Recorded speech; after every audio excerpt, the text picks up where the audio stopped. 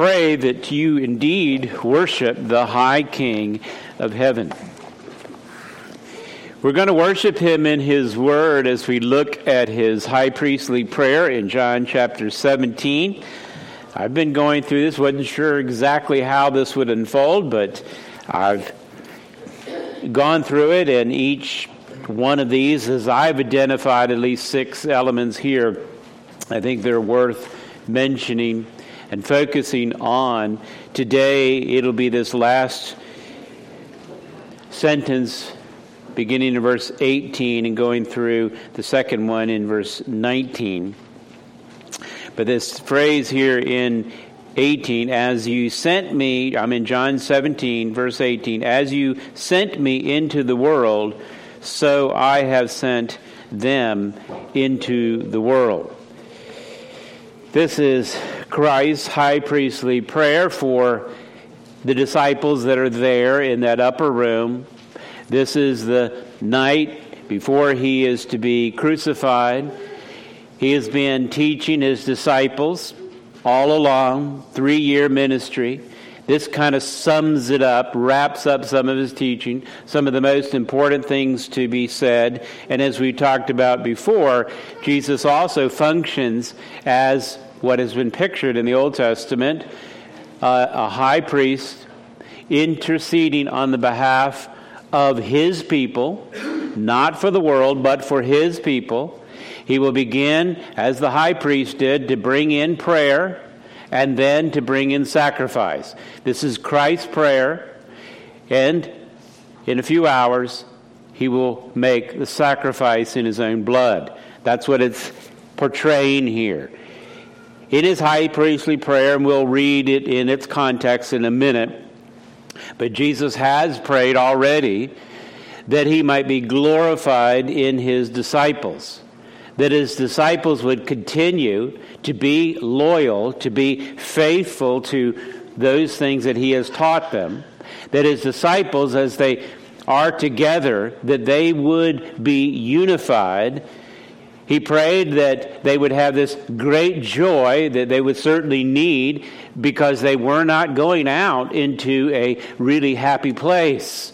It wasn't a safe environment. It would be very difficult. They would all be executed, save John, who would be tortured, but remain so that he could write for us the last book of the Bible, the book of Revelation. He prays, as we talked about last week, that they would be sanctified. That is, set apart to personal righteousness and set apart, distinct from the world. He prays for these disciples specifically. They're in immediate view.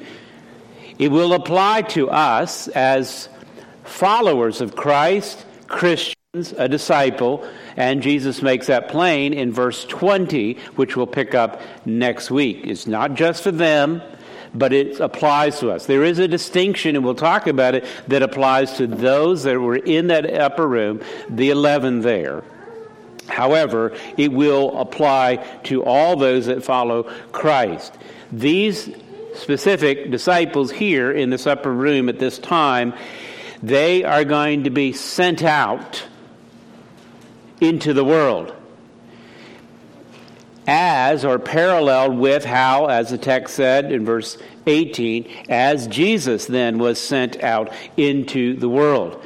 It is no wonder that that statement there of the sending of these disciples follows this prayer of sanctification in verse 17 to set them apart, sanctify them, if you will, in the truth. They will have the truth. They will be set apart unto the truth. They will be then sanctified by it. What is the truth? It is found in Christ's word. Your word is truth. They will need to be sanctified. They will need to increase in their personal and practical righteousness as they are sent out into the world and maintain a certain tension, as we talked about last week, between engagement in the world and a withdrawal or a separation from it. Both need to exist. They will have to be in the world to be able to proclaim and preach the gospel. They will have to engage in the society and culture in they're in. They're not going to cloister away in some sort of monastery. They're not going to be separated in that sense. But they will be distinctively separated in their personal righteousness, in their practice of their life, because they're going to be engaged in the world, but not be corrupted by it. They're going to try to redeem, one at a time, people that they preach the gospel, and thus really redeem those within the culture, or discussed here as the world. They have to be very careful of how they walk, of how they live, that they are not corrupted by the influences in which they must go. They function then as illustrated in Jesus' teaching, as both salt and light. Salt in the sense of preserving and redeeming. One of the reasons cultures evil is suppressed is through the righteousness that is brought about by Christ's servants. They are to be light, and that is to provide some sort of guidance towards what? The truth, ever pointing to it through their proclamation. But if they're corrupted, if they're not sanctified, the salt will lose its savor and the light will go dim. It'll lose its brightness. The disciples must then be sanctified. They will not be going with Christ at this time as he goes to be with the Father. They're going to remain. So, they're in the world, they're going to remain, but they will function as emissaries of Christ, with this purpose of doing so will be to make more disciples. This is why, beloved, I'll stop here and say, you remain as well. Ultimately, everything that we do is to glorify God. Right? But what purpose then would it be that you would be remaining here, ultimately, as a follower of Christ? It is to proclaim Christ. It is to make disciples and call men to repentance and faith. Enjoy the good gifts that God has given you, recognizing that every good gift comes from Him. Enjoy your hobbies, your entertainment, fellowship, food, fun, education, career, all kinds of achievements. In other words, engage in the world. Don't withdraw. Engage in the sense that you appreciate all of this that God has given you. Glorify God in whatever you do, whether you eat or drink or whatever you do. But don't forget the overarching purpose of why you would remain as the disciples remained, that is, to function as Christ in the world and to make more disciples. These disciples, these Christians, are on a mission. They're sent by Christ specifically into the world. It begins right here in this upper room. They are called to then walk in the footsteps of Christ. They're on mission, and they're called to bring others, to have them follow Christ. As Paul might say, follow me as I follow Christ. Let's read this in the context in which it's given. We'll begin in verse 9 of chapter 17 and go all the way through 19. Jesus says in this upper room high priestly prayer, I am praying for them, verse 9. I am not praying for the world, but for those whom you have given me. They're yours. All of mine are yours, and yours are mine. And I am glorified in them, and I am no longer in the world. That's the world system. but they are in the world. I'm coming to you. Holy Father, keep them in your name, which you have given me, that they may be one, even as we are one. While I was with them, I kept them in your name, which you have given me. I've guarded them. And not one of them has been lost except the son of destruction, that the scriptures might be fulfilled. But now I'm coming to you, and these things I speak in the world, that they may have my joy fulfilled in themselves. I have given them your word, and the world has hated them, because they are not of the world, just as I am not of the world.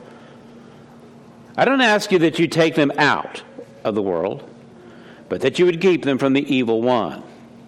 They are not of the world, just as I am not of the world. Sanctify them in the truth. Your word is truth. As you sent me into the world, so I have sent them into the world. And for their sakes I consecrate myself, that they may also be sanctified in the truth. Let us pray. Father, I do pray that you will grant us an understanding of your word, that we may grow in grace and the knowledge of you, and fulfill those things that you have called us to do with great joy. I pray this in Christ's name. Amen. Now, if you'll notice verse 8, you have the word sent paralleled with sent in the second phrase. As you sent, so I have sent. The word there in Greek is apostelos. It means to send away or dispatch for a goal or a purpose. This sending is a commission, and Jesus is focused on the commissioning of these disciples. This commission is a command. It is not a suggestion. It is a command. And the fulfillment of it necessitates a certain, and we'll discuss that, consecration. So here you have the commission, command, and consecration. I've noted that on the back of your worship folder if you wanted to jot down a scripture text or two that we might go through in this. All right, let's look at this commission first in verse 18, and this word sent, as I mentioned, as you sent me into the world. This is Jesus' prayer to the Father, and he mentions this sending. This word here, as I mentioned, you can hear the word apostle in it, right? Apostelos. You can hear the word apostle. It means sending out. It's used for someone that is going to be an emissary, or from the Latin, someone sent or on mission. That's the idea of missions. That's the idea of apostle. Eventually, this Greek word becomes a technical term, and it's why it's transliterated, if you will, as apostles. To these particular 11 in that room, and then they would add another, and then Paul would be a unique apostle, a unique sent one, sent directly by Christ, who meets him on the road to Damascus. These in that room, and the one that they will add, and Paul, will function in a unique sense as apostle. The word is a general word. It just means one that is sent. So it would apply in that sense. But in here, this is the capital apostles, the apostles.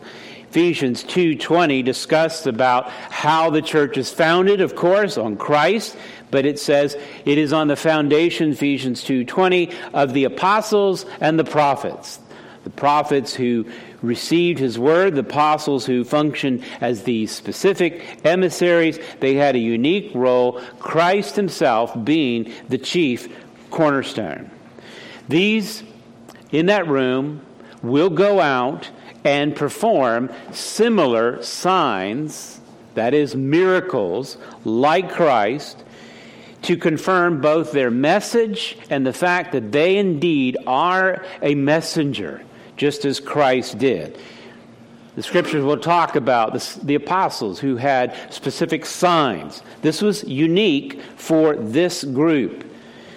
Jesus did signs, you remember, in John chapter 3. Nicodemus, who wasn't a fan of Jesus in particular, a ruler of the Jews, but yet he recognized that, as he would say, no one can do these signs unless God were with him. The phony baloney stuff that goes on today by those that claim to have miraculous acts, that has nothing to do with what went on here. It was totally different. If you saw what they were doing, you would say, even the enemies would have to say, this is truly a miracle. They were given unique signs. Jesus was sent, commissioned by the Father. He was accompanied by signs, if you will, and wonders, which authenticated him as a true emissary of God. These miracles, signs, and wonders, as they're discussed, they were not given to convince a rebellious heart to repent. It does, however, demonstrate that those who reject Jesus Christ have no excuse. Then and now. There's none. You're without excuse. It will take the word of Christ, the truth that is proclaimed by these apostles and those that would follow in their footsteps, accompanied by the work of the Holy Spirit, to bring about repentance and faith.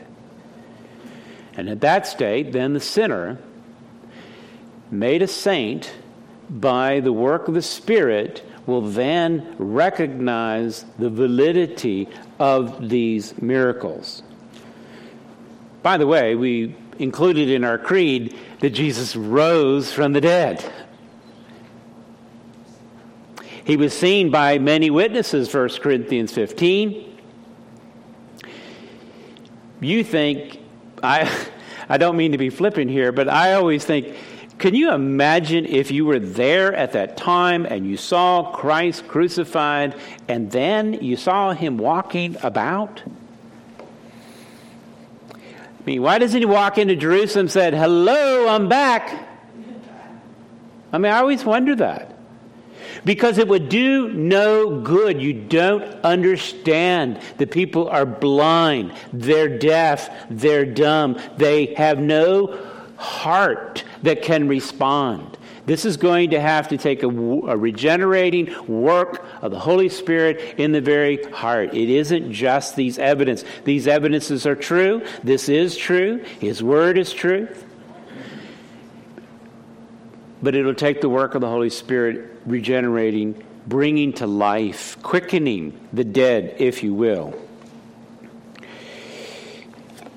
But Jesus brings this up, that he was sent, and of course we know in the gospel record that all that he did was authenticated. But he says here in our text that he was sent by the Father. He makes a point of that. This commissioning comes from the Father. And the point is that there is no higher authority to appeal to. Jesus comes in the very fullness of God. There is no other source to look at for truth. You are looking at truth incarnate when you see Christ. And to deny him then and to deny him now is blasphemy, and there is no hope for you. If you're in gospel, we'll look at a few texts today. If you're in John, you can flip back to John chapter 10 and look at verse 36. Jesus points this out in dealing with the Jewish elite, the leaders, if you will, who rejected him and his message, even though it was all accompanied by these works that authenticated what he did, and yet they rejected him. And his response to them in verse 36 was, "Do you say of him who the Father consecrated and sent into the world?" See how that parallels to verse 18 and 17? He said, the Father sent me into the world. So he challenges them, his opponents. You're saying of him who the Father consecrated and sent in the world, you're blaspheming. You're blaspheming. Because I said, I am the Son of God? If I'm not doing the works of my Father, then don't believe me. But if I do them, even though you do not believe in me, believe the very works, that you may know and understand the Father is in me and I am in the Father. That's my point on the authentication of Christ, his message, and him as a messenger, and there can come through no higher authority. Through the years, God has sent messengers to the world. And here you might find it as Jesus describes it in a very familiar way in his teaching, a parable. Sometimes, or story. It can help to fix this in our mind when we can compare it to some other situation as an illustration, if you will. Matthew chapter 21. Matthew 21, let's look at Jesus' teaching on this concept. God has continually sent messengers, missionaries, apostles, if you will, to proclaim his truth with his authority. But men have rejected. And now they're rejecting the greatest, and that is the Son.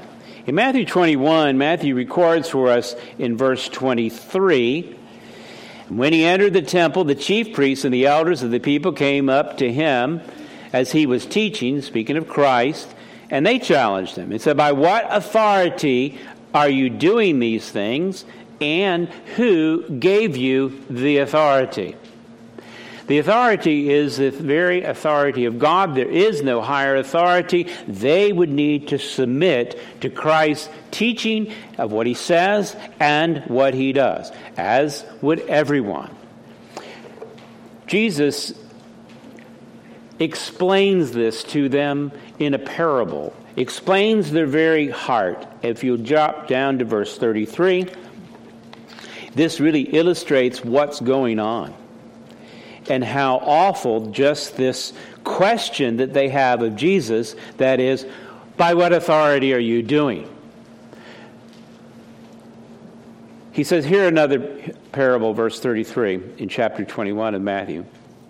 There was a master of a house who planted a vineyard and put a fence around it and dug a wine press in it and built a tower and leased it to its tenants. And he went into another country. When the season for fruit drew near, he sent his servants to the tenants to get fruit. And the tenants took his servant and beat one and killed another and stoned another. Well, again, he sent other servants, more than the first, and they did the same. Finally, verse 37, he sent his son, saying, they will respect my son. But when the tenants saw the son, they said to themselves, this is the heir. Come, let's kill him and have his inheritance. And they took him and threw him out of the vineyard and killed him. When therefore the owner of the vineyard comes, what will he do with those tenants? And they said to him, he will put those wretches to miserable death and let out the vineyard to other tenants, who will give him the fruits in their season. And Jesus said to them, have you never read the Scriptures? The stone that the builders rejected has become the cornerstone. This is the Lord's doing, and it is marvelous in our eyes. And therefore I tell you, the kingdom of God will be taken away from you and given to a people producing its fruits. And the one who falls on this stone will be broken to pieces. And when it falls on anyone, it will crush him. I didn't think you need to explain the parable. You get it. They got it too. They rejected the greatest authority. What more could God do than send the Son? It is that authority by which Jesus comes. Jesus in John, the Gospel of John, Jesus uses this idea of you are earthly and I am heavenly. In other words, I come from above, you are from below. Flip back over we'll be back to Matthew in a minute.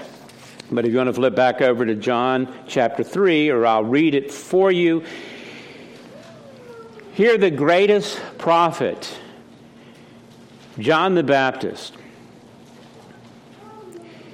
The people recognized him as an Old Testament prophet. He kind of bridges the gap between the Old Testament and the New in our thinking. He was very respected of the people. And here's how he explains who Jesus is. He who comes, verse 31 of chapter 3, he who comes from above is above all. That's Christ.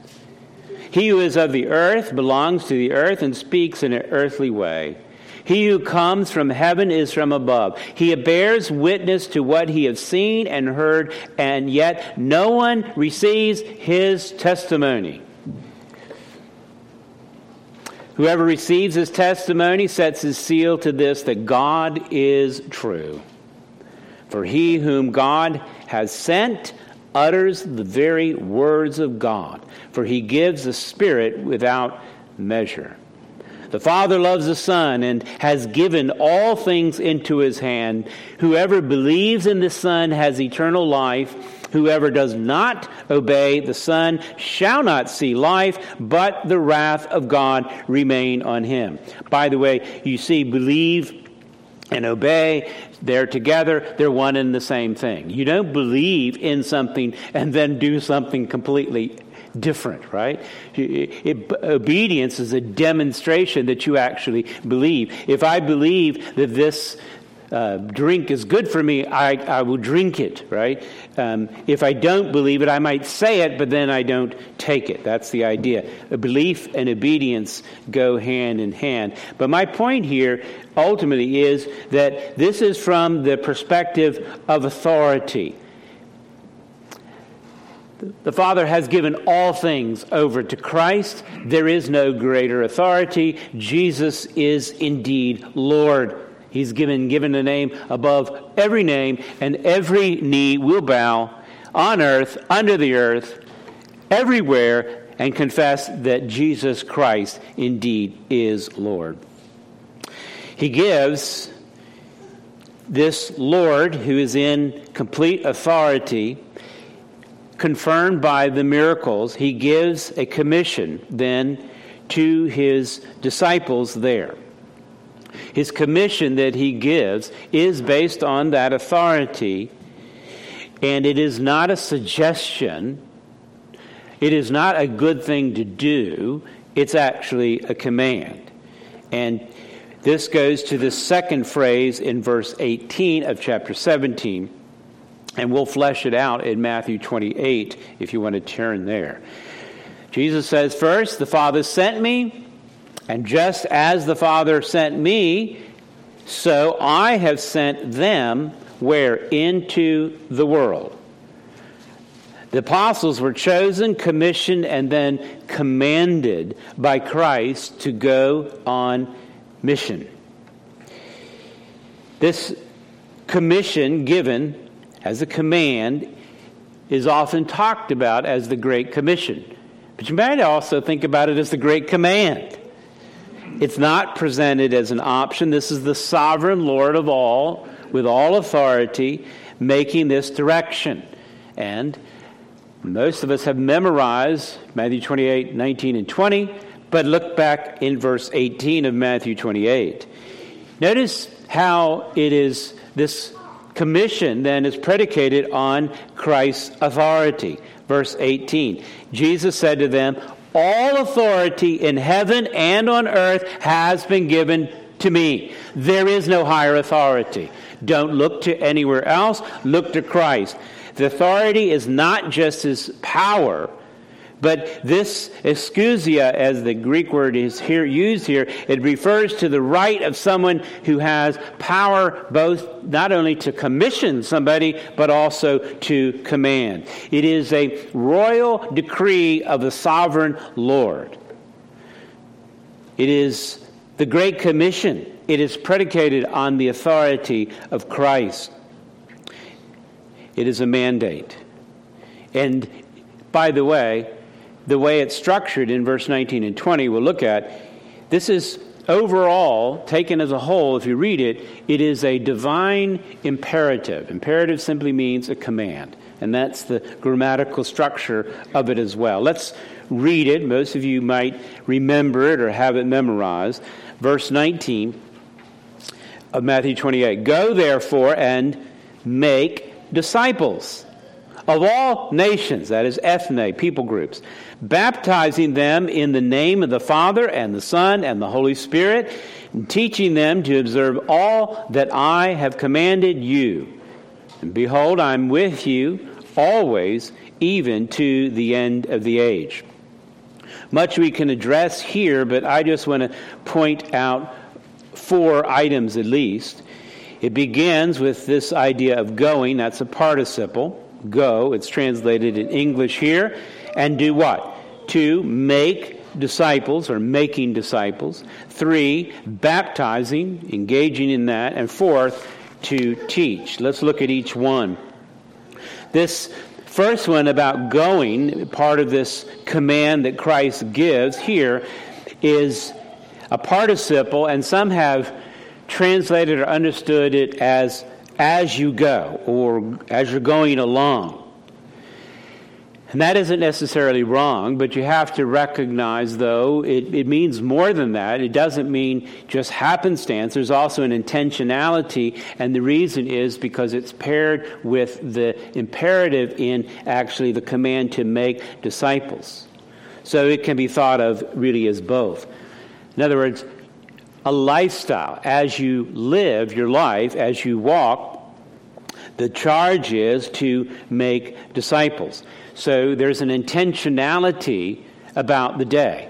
Again, as I began this, enjoy food, fellowship, friends, career, hobbies, entertainment, and whatever. But the command is to also have an intentionality about your going about your life, that it would be to glorify God in proclaiming Christ and thereby making disciples. And there is more to making disciples than just proclaiming the truth. We'll get into that in the second part. But notice this go, and I'll parallel it with Mark chapter 16, and I'll just read it for you.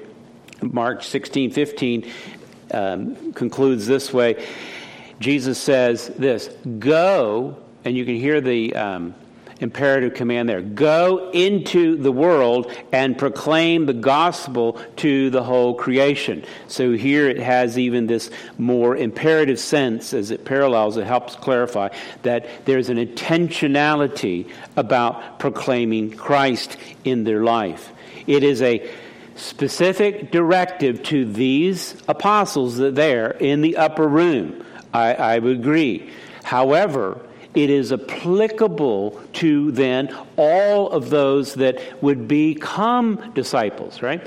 They are specific emissaries, apostles with a capital A in the technical sense. They would be given some authentication of their message and them as messengers in the miracles that they are able to do, like Christ. So there is a uniqueness to them. However, the purpose of which is to flow over that they would then make disciples, and that those disciples would make disciples, and those disciples make disciples, and that's why you're here today.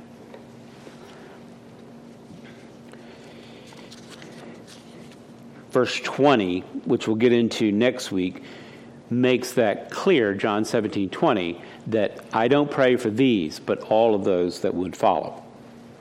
But this is a directive to them to indeed do this. And what is the directive as they go about their life, as they are actually intentional about it?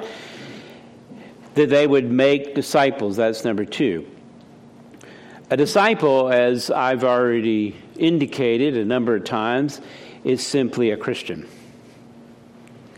A Christian means someone who is like Christ, who follows Christ, who has Christ as their objective. A disciple is a learner. It is a follower. That's the term here. Who are you going to learn from and who are you going to follow? Christ. That's who.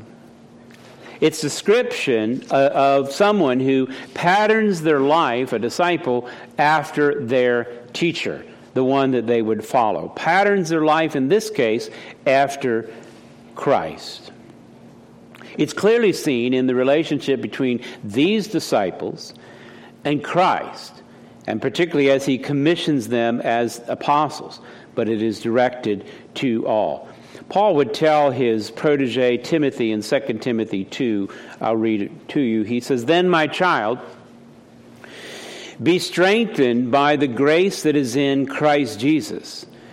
And what you have heard from me in the presence of many witnesses, entrust to faithful men who will be able to teach others also."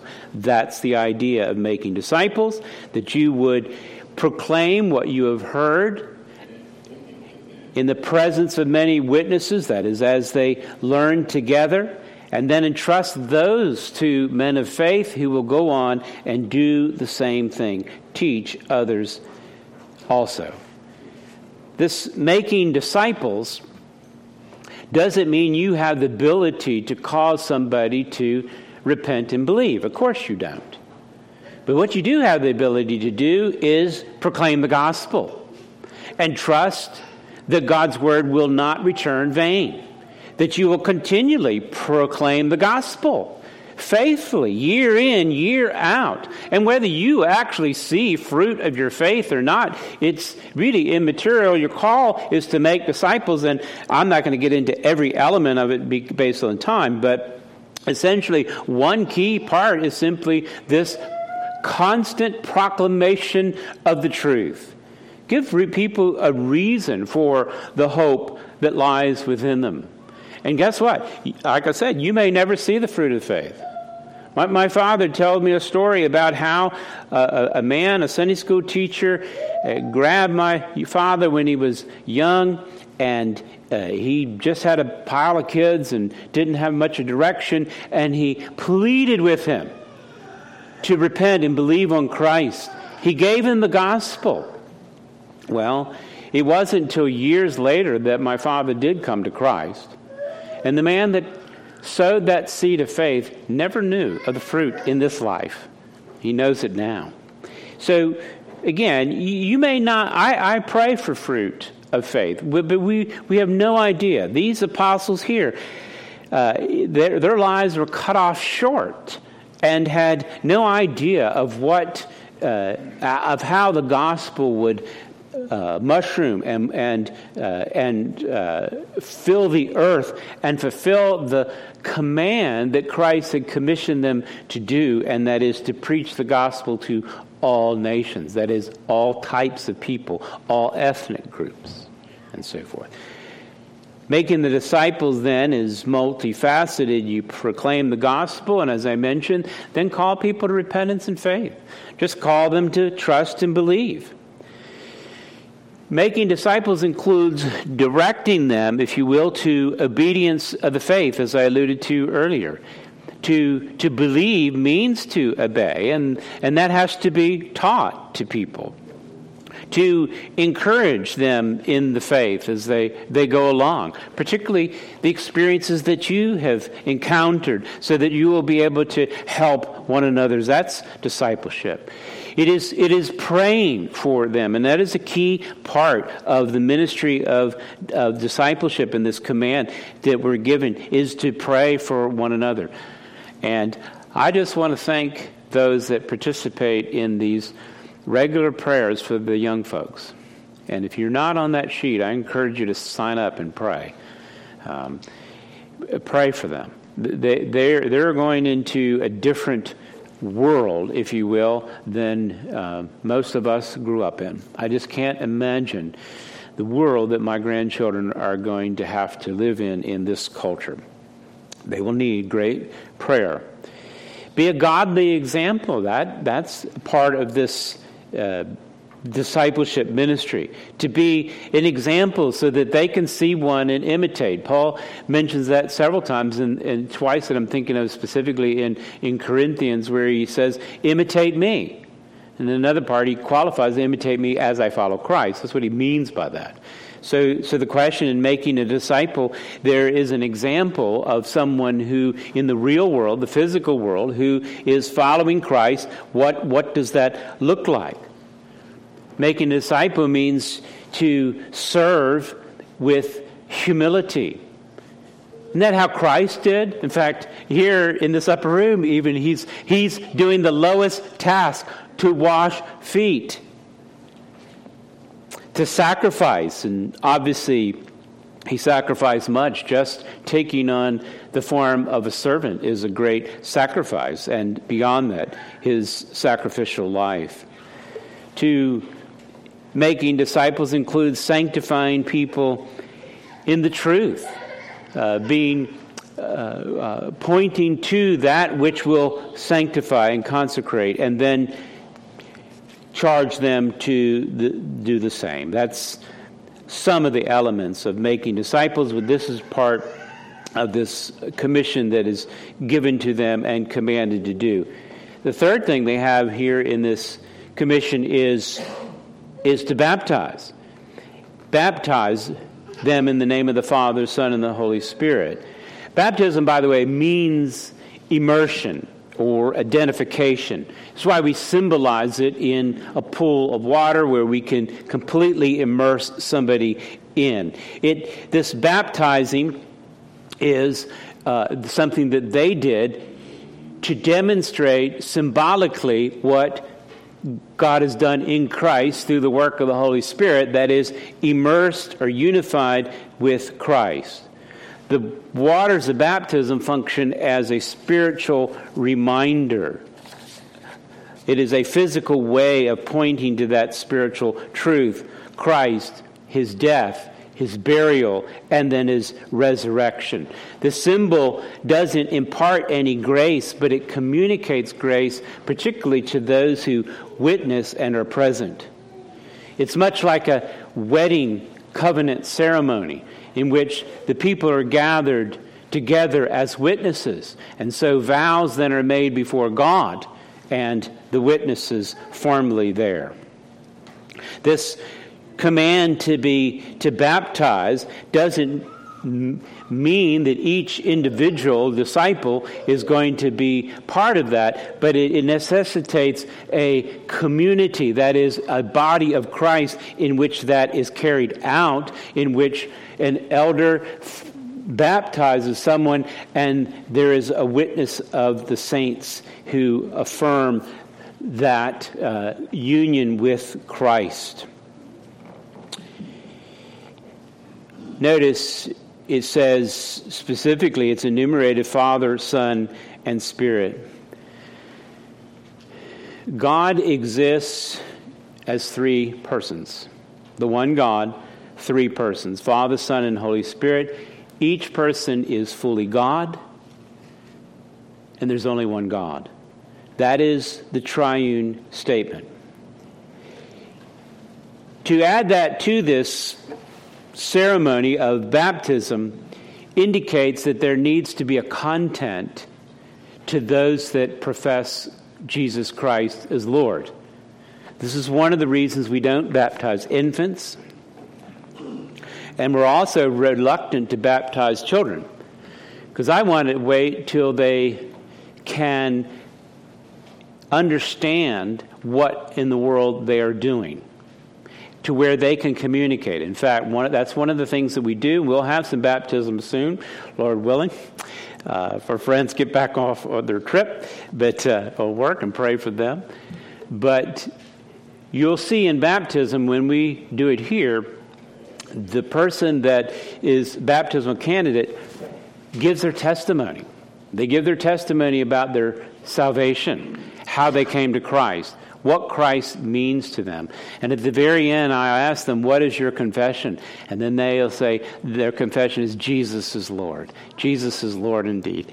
It is a beautiful ceremony, but who is Jesus? Right? There's a certain content to the faith. The need to understand and agree on an orthodox understanding of who God is. That is foundational and fundamental. And then the fourth thing, of course, is then to continue to teach. The teaching begins, right? They know enough about the nature of God, and which is somewhat complex.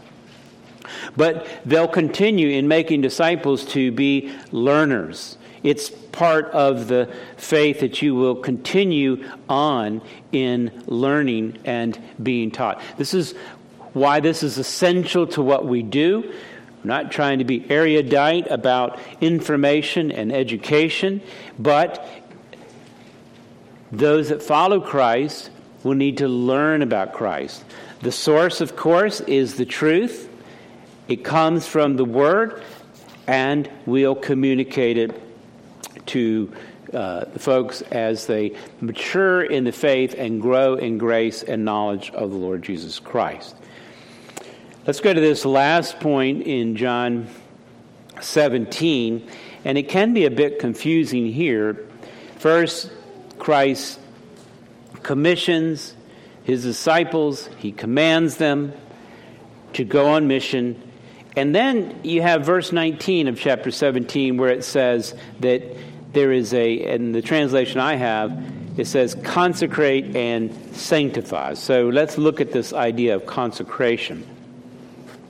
For their sake, Jesus says, 17:19, I consecrate myself that they also may be sanctified in the truth.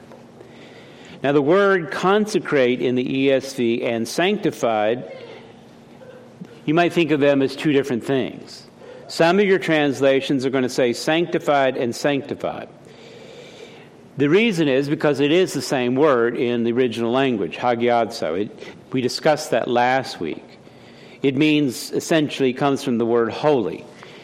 It can refer to a moral state of righteousness, which includes separation from that which is necessarily unrighteous. But it also conveys the idea of separation, if you will, unto.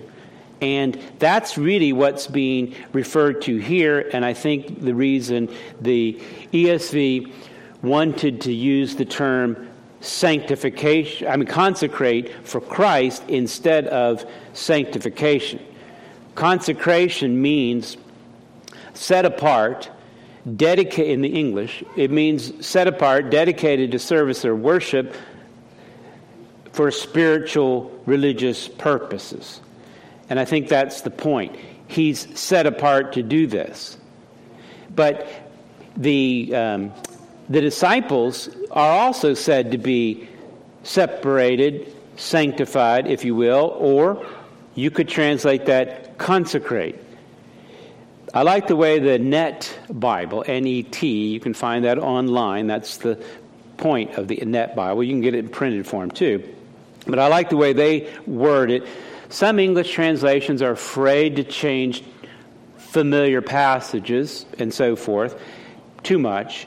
The Net Bible translates this verse 19 this way: and I set myself apart on their behalf so that they too may be truly set apart. Interpretively, I think that's the thrust of what sanctification means here. Christ has been set apart for service, right? And likewise, the disciples are set apart as well. This is the parallel Jesus began in verse 18, where he says, I have been sent, and I send them. Now, and that closes out in verse 19, I'm set apart, and they are set apart. They're set apart, consecrated, essentially, to do the same thing. This is a sanctifying work. Notice back in verse 17, sanctified by the very truth, the word of God's truth. And the goal of that sanctifying work is to set apart the disciples for the work of the ministry. This is what we've been called to do and set apart to do. And I'm going to just get to one more passage, and I invite you to turn there, and that is Ephesians chapter 4, and we'll look at verse 11. The disciples have been set apart for ministry. They will be apostles, okay? Capital A, in a technical sense. But it overflows into all who will follow Christ, and I would conclude that every member of the body of Christ, in that sense, is a minister of Christ, is apostle in the small case a sent one, called to engage. It is vital for the body. It is vital for fulfilling the command.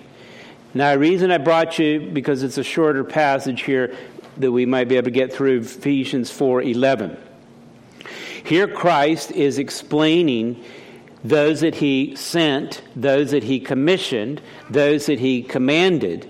And he says he gave some the gifts, verse 11 of chapter 4, apostles, the prophets, the evangelists, and the shepherds and teachers. Okay? These are unique gifts that are given. And what are they for? They're given to the church. Why? Verse 12, to equip the saints for the work of the ministry, for the building up of the body of Christ. These specific offices have a purpose to lead in that. Yes, the apostles are different than the prophets and the evangelists, and different from the shepherd teacher, which we currently have now. But the ultimate purpose of them is not that they would be called to some special ministry, which indeed they were, but that they would be utilized to equip others within the body of Christ, that is, all of the body of Christ, to fulfill their roles. Notice verse 13, how that is projected there in this imagery. Verse 13, until we all attain to the unity of faith and of the knowledge of the Son of God, to a mature manhood, to the measure of the stature of the fullness of Christ. That's a high end, isn't it?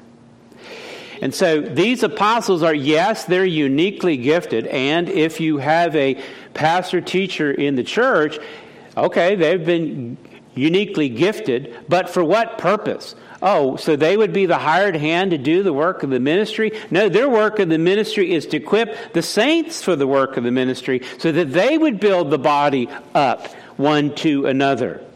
So that together, as looked at as a church, that the church would be mature, that the church would look like Christ, because there are disciples of Christ that are following. Yeah, you engage in ways that are going to be different, each individual, right? Gifted in different ways, but all necessary. And if you want to read about it, I don't have time to go through the text, but 1 Corinthians chapter 12 is a great section to talk about the body of Christ and how each member is very important to it. And the illustration there is kind of humorous in a way, but just imagine this. If you stub your little toe, you've never thought about your little toe until that happens. And then that's all you think about, right? What most of what your body is about is what you see, your face, your hair, and all of this kind of stuff that's out there in the open. And that illustrates, of course, the body of Christ, how each part is absolutely vital. Back to our text. What is the purpose and what is the direction? So that, verse 14, we may no longer be children, tossed to and fro by the waves and carried about by every wind of doctrine, by human cunning, craftiness, in deceitful schemes. But rather, speaking the truth in love, we are to grow up in every way into him who is the head, into Christ, whom the whole body, joined together by, note this, every joint which is equipped, the equipping of the saints for the work of the ministry, The body gathers together like a body with all the joints, the fascia, every part, both seen and unseen, public and private, which it is equipped, when each part is working properly, makes the body grow so that it builds itself up in love. Beloved, we have a great responsibility. Christ has commissioned all of those that are followers of Christ. This is a command, not an option, that everyone would engage in the way that you have been gifted by the Holy Spirit and set apart, that is consecrated, to do this. It doesn't mean that you're going to completely withdraw from everything else in the world. There may be some that are specifically called to certain tasks, to go overseas or to do this job or that. But that's not the majority. The majority of the work is done unseen. It is encouraging one another. It's not neglecting to be there for one another, to help one another, to serve one another, to sacrifice one another, when no one even knows what you did, to pray for one another.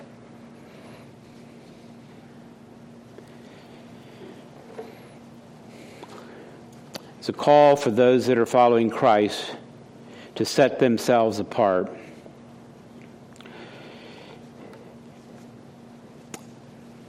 We reap the benefits of those who did before us, don't we? And I call on us to sow those very good seeds in the lives of those who will follow us. And Christ will be with you until the very end of the age.